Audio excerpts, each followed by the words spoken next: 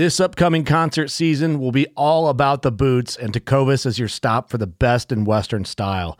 Tecovas has seasonal and limited edition offerings this spring and summer, including men's and women's boots, apparel, hats, bags, and more.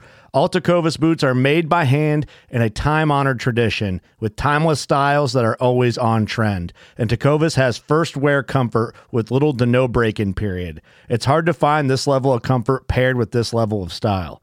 Stop by your local Tecovas store, have a complimentary drink or two, that's WCB style, and shop new styles. The smell of fresh leather and friendly staff are at your service. Many stores even have leather custom branding to make your boots truly personalized. And with regular live music and events, there's no in-store experience like it.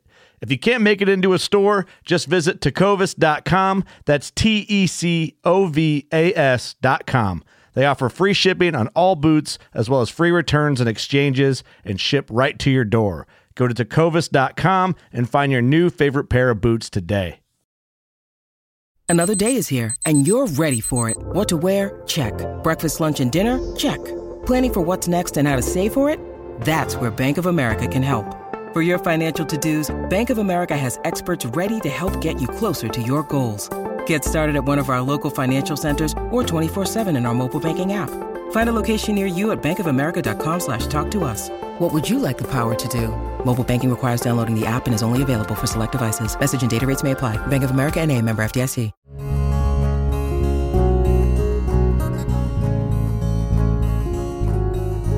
Welcome to the Casting Across Fly Fishing Podcast.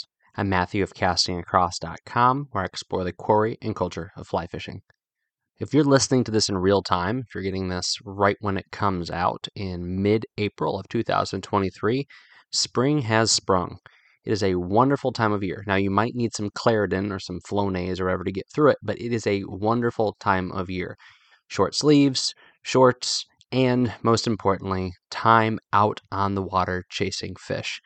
It is a amazing time of year when it is almost as if our fly boxes and our fly rods bloom with as much vigor and joy as any flowering plant. Now, as always, you might say, I fish all through the winter. There's never an off season. I get that. But by and large, for many folks, there is something special about spring, and you cannot be so hardened and cold to say that you don't appreciate the activity and the liveliness of a fish in the springtime, the promulgation of bugs that we see in the springtime as they hatch and as they replicate, and furthermore, the plants and the warm air. If you like it really cold, then awesome. There are places in the world for you. They are Alaska, and they are Kamchatka, and things like that, which, hey, those are fine too. Anyway, all that to say, it's springtime, and it means it is time to get outside and fish. And there's one thing I wanted to talk to very, very specifically today in regards to that, because one of the things that I think a lot of folks take an opportunity to do come springtime is to introduce people to fishing, introduce people to being outside. Now, this might be for you. You might be the one who you are introducing to fishing. So that is to say, you're a beginner, you are interested, you are very much a neophyte in that you have only dabbled here and there. It might have been that you kind of got interested in fishing at the very tail end of last season, and you've spent the cold weather months, November through March, flipping through catalogs and watching online videos, and now you're really decided to dive into it.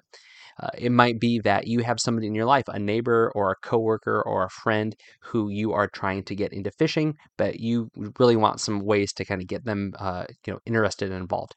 And most importantly, in my humble opinion, is if you have a child in your life, you have a son, you have a daughter, you have a neighbor, you have a grandson, you have somebody who you are just close to that you are trying to get involved in fishing. What are the ways to think about this? What are the ways to go through this? Now, I've mentioned bits and pieces of this concept in previous podcasts and certainly online, but I really want to drill in on that very first step that you ought to take when you are outside. And that is to be outside. Get outside and appreciate and take times to point out what is going on around you. Now, this is most particularly applicable to children. You're not going to take your neighbor outside, hey, let's go find some bugs. Let's go look for salamanders. But this is the gateway for children into the outdoors.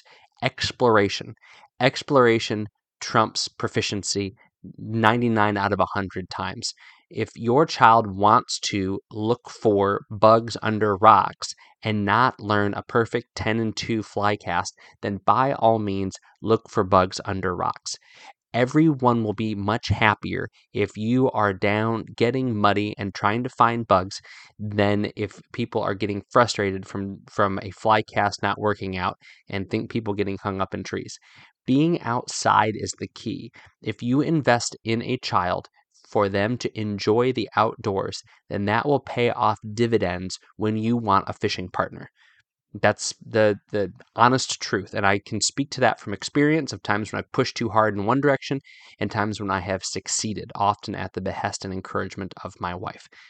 But if you get them enjoying the outdoors, get them to enjoy exploration, then they will see that the way that you enjoy the outdoors and the way that you engage in exploration is something that is appealing to them, because there is a natural inclination for them to look up to and emulate what you do. So if you lay that foundational baseline appreciation for exploration in the outdoors, then there is a natural pathway for them being your fishing buddy or your hunting partner or your hiking pal in the future. And so that's what I would say is the most important thing. And it doesn't need to be super scientific. You don't have to find bugs and then give them the Latin names. But if you do, you never know. Different kids find different things interesting. Different kids latch on to different things. They might enjoy the bugs and then the fly tying of the bugs more than they enjoy the fishing with the bugs that they tied, that they were trying to replicate the insects that they found. That might be, again, their pathway into it. So find those opportunities for exploration, both when you're outdoors and when you're back inside. Read books about fish. Read books about fishing. Trout Come from Trees is a good one. There's just a number of other good books that explore the outdoors and the interaction that you can have with them as you are fishing. Down by the River is another great one, which is more story-based, but it really has some good, solid fishing and exploration aspects to it. So these are ways for you to take that very first step, and don't discount this one. Don't overlook it. Don't think that you need to get them on a big fish to get them hooked, as it were. So that is step one. And again, that is primarily aimed towards children. Don't take your, if you're 45 and your brother's 43, don't take them out and be like, hey, let's go look under rocks for bugs. You could do that. They might think you're absolutely crazy. But I'll let you use your discernment on that one. That's the first thing. The second thing is, all right, here it is. Catch fish. Catch fish. Someone might say, whether it be a child or whether it be an adult, say, I really want to catch fish on a fly rod. And that's awesome. Then you have a little bit of a learning curve to deal with. But if you want somebody to get into fishing, there is nothing wrong with saying, hey, let's catch a fish however we can. So that means get out a spin casting rod, with a little push button dealies, maybe a Mickey Mouse number. Get out a spinning rod, use bait, get people onto fish, particularly if you live in an area where the fly fishing might not come easy, where a great example is I can think of a couple ponds around me. It's just not a easy place to fish with a fly rod. There is a lot of overhanging cover on the stream bank, and there's a lot of weeds in the water. It can be done, but it's not simple. It can be done a little bit easier if you have watercraft, but doing it from the bank, it's just not a great way to introduce somebody into fly fishing. There's fish there, but if you force it, it's going to lead to much more frustration than you would like. So get them onto fish, particularly for children, but also for adults. If you have a spinning rod, go out, try to find a way where they can get into it and say, all right, we've satisfied that thirst. We've scratched that itch. Let's take it to the next level. And it might not need to be right away. There's no virtue in only fly fishing all the time. You don't get any credit for that.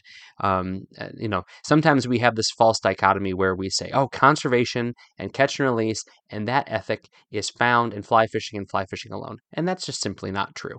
It all has to do with the person holding the rod and the person interacting with the fish. So don't be afraid to mix it up. My kids all the time tell me how much they enjoy using a spinning rod and how simple it is. And I think, you know what, that's awesome. As they desire to use a fly rod, then we use a fly rod.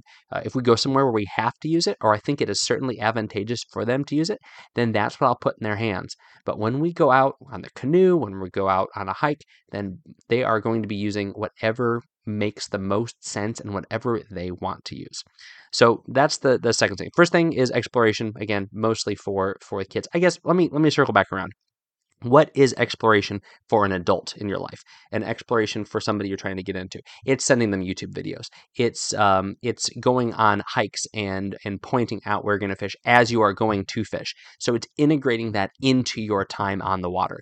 It's getting them interested in the bigger picture and seeing those little things that you are maybe noticing by nature as you've been fishing for 5 years, 10 years, 20 years, your whole life, pointing those things out to them. And in doing so, in the same way that you might enjoy turning over a rock with your child and experiencing something that you haven't experienced since you were a kid, pointing out simple things that might have to do with reading the water, showing how a plunge pool interacts with the pool that's beneath it, showing how the water coming off of rocks creates different currents, and trying to articulate those things to somebody who can understand and grasp those concepts. It's going to create in you a sense of exploration and joy and wonder as you see all these things. So I guess that would be the corollary way to introduce and capitalize on the exploration aspect of fly fishing and being outdoors with someone who is older, who's not a child. So, all right, anyway, all that to say, first thing we touched on is exploration and adventure. The second thing is just put people on fish, understand what we're going for here.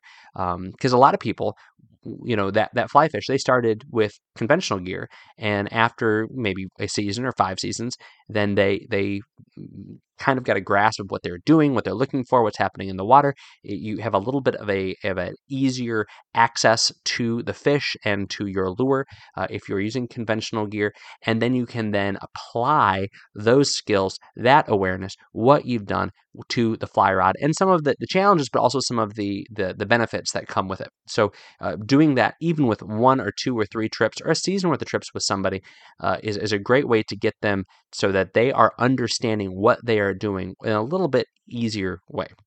That's the second thing. Third thing is make sure they're using the right gear. Make sure they're using the right gear. And this has to do with rod, this has to do with leader and leader construction, and this has to do with fly. So, perfect example. If you are fishing with a kid, I like putting them on an 8-foot 4-weight. You might say, well, what about where I fish? I don't care where you fish. An 8-foot 4-weight is a great introduction rod for kids. I find that the traditional, like 9-foot 5-weight, it'll work. I feel like you lose that foot and you lighten everything up all the way from the weight of the line, even just to the heaviness of the rod. That shrinks things down enough where I feel like a 5 and a 6-year-old can even use an 8-foot 4-weight with relative ease. You go lighter than that, now all of a sudden you are having to work a lot harder. Are there 7-foot 3-weights that do a great job that you can cast a mile? Absolutely.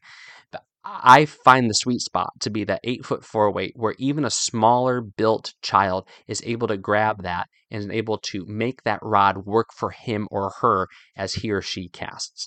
You can certainly use a shorter rod. You have to work a little bit harder, because the mechanics of getting a good cast and allowing that rod to work for you and get that line to build up the line speed to make the cast that you want it to make is going to be more work on a shorter rod. You might cast a 6.5-foot rod perfectly, and that's awesome. But if you've been fly fishing for a long time, or if you are just a larger person as an adult, then that's going to be something that comes more naturally to you.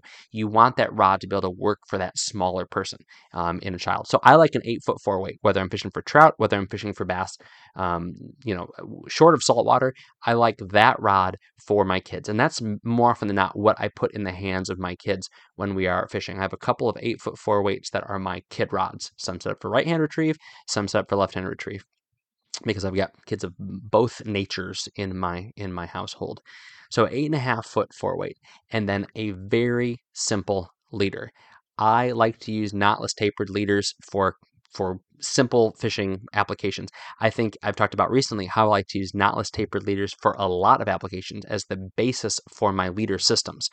For kids, I like to use them as much as possible with as very few alterations as I can pull off. And the reason for that is this. Kids will create knots.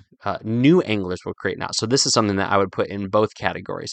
I would say an 8'4" weight is a great thing for a starter rod for an adult. 9'5" weight, just don't get cute. Don't use that 10'7" weight. Don't use a two-handed rod. Don't use the micro rod or something that's designed for fishing streamers or a Euro nipping. Just make it simple. If they want to graduate to that next thing, awesome. But the principles that you build casting that 9'5" weight, that 8'4" weight, whatever it might be, are going to be able to transition and translate into more complicated and more derivative aspects of fly fishing.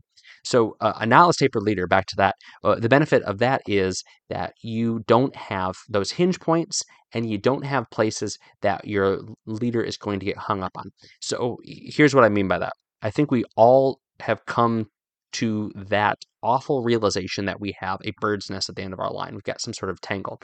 What is often the points in that system, that mess that has been created, that the most difficult and the most frustrating to figure out? It is where you have that blood knot, is where you have that surgeon's loop.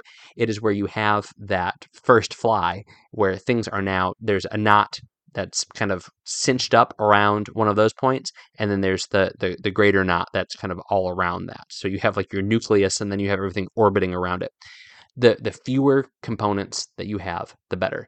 So a knotless tapered leader eliminates those points. It certainly doesn't eliminate tangles, but because there's no other points along that leader from where your fly line attaches to your leader down to your fly, you're mitigating the places where a tailing loop turns into a knot. You're mitigating the places where a poor cast, where it piles on itself, can get hung up. It's not eliminating it, it's simply mitigating it. So that would be a piece of advice I'd have for you. Now, that being said, if they get knots and they have to be snipped off, if they go through a bunch of flies, if they get hung up, then by all means use a simple, tight little surgeon's loop or a blood knot to put on a new piece of tippet. But we're not saying it's the worst thing in the world. I'm just saying it eliminates those points if you don't have them on there, and having few of them, it mitigates it. So that would be my suggestion for that. And then, like I said, keep it simple. No strike indicators if unnecessary, no weight if not necessary, not multiple flies if not necessary. Don't add components and pieces to it. Now, they may very well show that they are proficient in casting very, very quickly. And I've had that before with somebody who just naturally, whether it be athletic or whether they just have good motor skills or whether they understand the mechanics of it very, very quickly. You can say, okay, let's throw a strike indicator. Let's throw some weight on there. Let's throw a second fly on there, because it's actually going to put you in a better situation if you have that as part of your presentation. Then by all means do that. But you can even make good choices with your flies. So with kids, this is what I would say. Then I would say the same thing is true for adults. You have your 8'4" weight, you have your knotless tapered leader, and at the end of that, put on a woolly bugger with a small bead head tied on a jig hook. So make sure it's the right size. Don't throw on a size 2 if they're casting an 8'4" weight. Have some size 10 and 12 woolly buggers. Now, why is that? A woolly bugger is a fly that passively fishes. So you don't need to retrieve it for it to look delicious to fish in the water. It is going to look like a dying bait fish. It's going to look like a large macroinvertebrate. It is going to look like who knows what to those fish, but they are going to eat it. They always have, and they always will. And so your little angler, whether they be a young angler from an age perspective or a young angler from an experience perspective, is going to get fish that are interested in that fly simply by the fact that it's in the water. If they are messing with trying to figure out which hand is their line hand and which hand is their rod hand, that fly, as it's drifting, is still going to be attracting fish. If they are really bad at mending, because we're all not great at mending, but if you're a new angler, you're really not great at mending. If they are not great at determining when drag is happening, then that fly is still going to be passively attracting fish because of the marabou, because of the hackle, and also because it is tied on a jig hook and that hook is facing upwards. You are mitigating, again, not eliminating, you're mitigating and reducing the chances of that thing getting hung up on junk on the bottom of the stream. So it's going to be bouncing along as opposed to wedging itself on the stream bottom more often than not. So something like that is a great way to fish. Now, there's other great ways to fish too, particularly if people have this perspective of what fly fishing is in their minds. And that is, a fish coming up and rising to my fly. So throw on a big, chunky attractor dry. Early in the spring, you're not going to have the options of using terrestrials as much. I mean, you can certainly use them and fish are going to bite them. But if you can all fish hoppers and beetles and crickets. Now, a beetle isn't super sexy when you think of like traditional fly fishing, but a foam beetle is going to float. They're not going to have to worry about adding floatant. It is going to be attractive, and it is also going to be easy to see. And so that's a great topwater pattern, a dry fly imitation when you are into the summer months. The springtime, you're not going to have as many of those options, but by all means, throw on a big bushy attractor dry and see what happens if they come to a white wolf or a royal coachman or the pinnacle of all attractor flies, the yellow humpy. So those would be my two ways to go. Don't get into some complicated 2 or 3 fly nymph rig. Yes, that will catch a lot of fish, but is that necessarily the easiest thing for someone to pick up? So those are my kind of 3 main pieces of advice.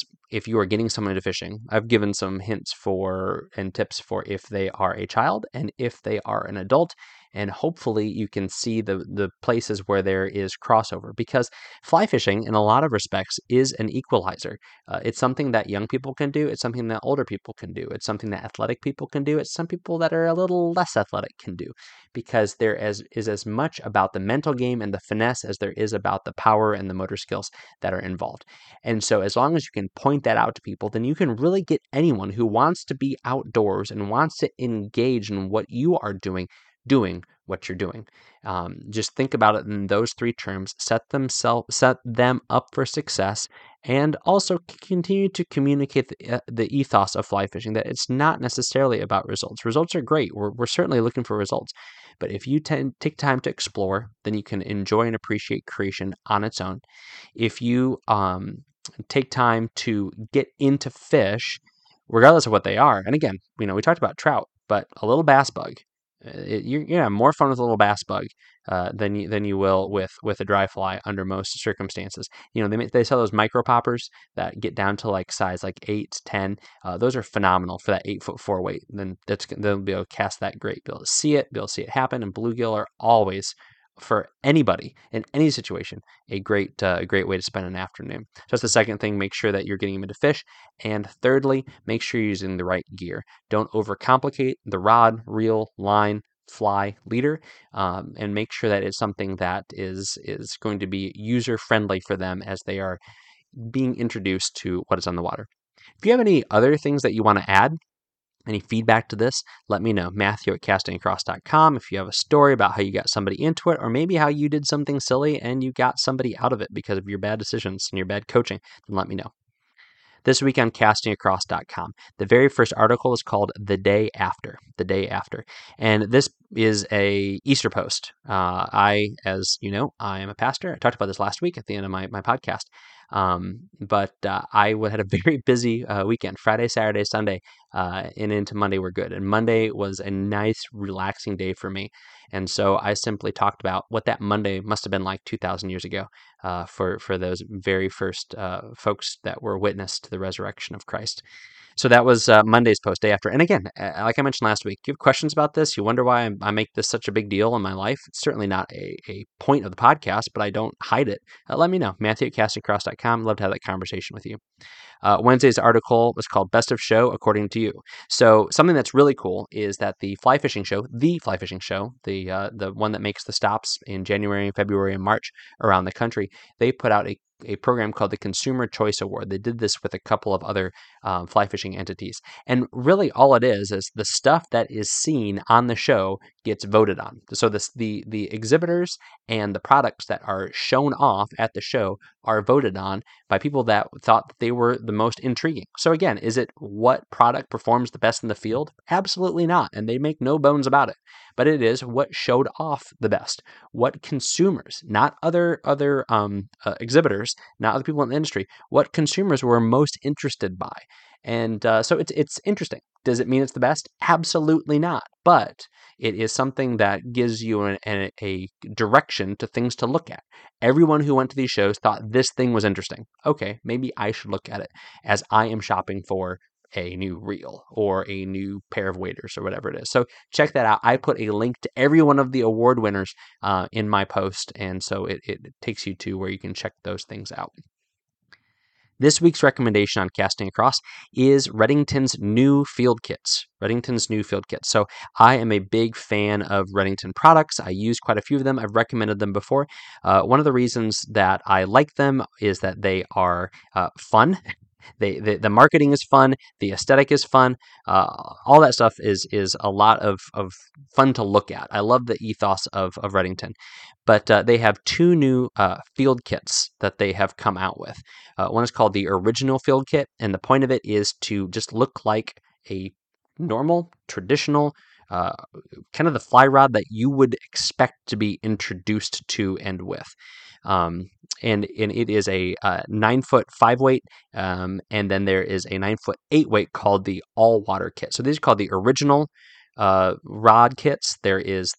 What's really cool is that they use quality reels, crosswater reel, the Rio mainstream line, and a reel leader. They're 4-piece rods, and they're just simple, basic, normal rods and reels. They retail for $200 for the kits, and they come with Redington's warranty. I have nothing but good things to say about every Redington product I've fished, but this would be a great backup rod for yourself. This would be a great rod and reel kit if you were a trout angler who wants to put the foot into bass water. But this would also be a great way for you to introduce somebody into the sport, but have everything you need. Kits that came in pegs up on hooks on walls at big box stores used to be derided for their simplicity. Redington and a handful of other companies are doing really good stuff with these, and I actually fish with a saltwater version of one of their kits, and it has become my go-to cold water saltwater fishing setup. So anyway, check those out. I put a link to the new Original Field Kits from Redington over at this show's notes over at castingacross.com. Thanks for listening to the Casting Across Fly Fishing Podcast. Please subscribe to your favorite podcast app and rate the podcast in iTunes. Then head over to castingacross.com for 3 posts a week on the people, places, and things that go into the pursuit of fish.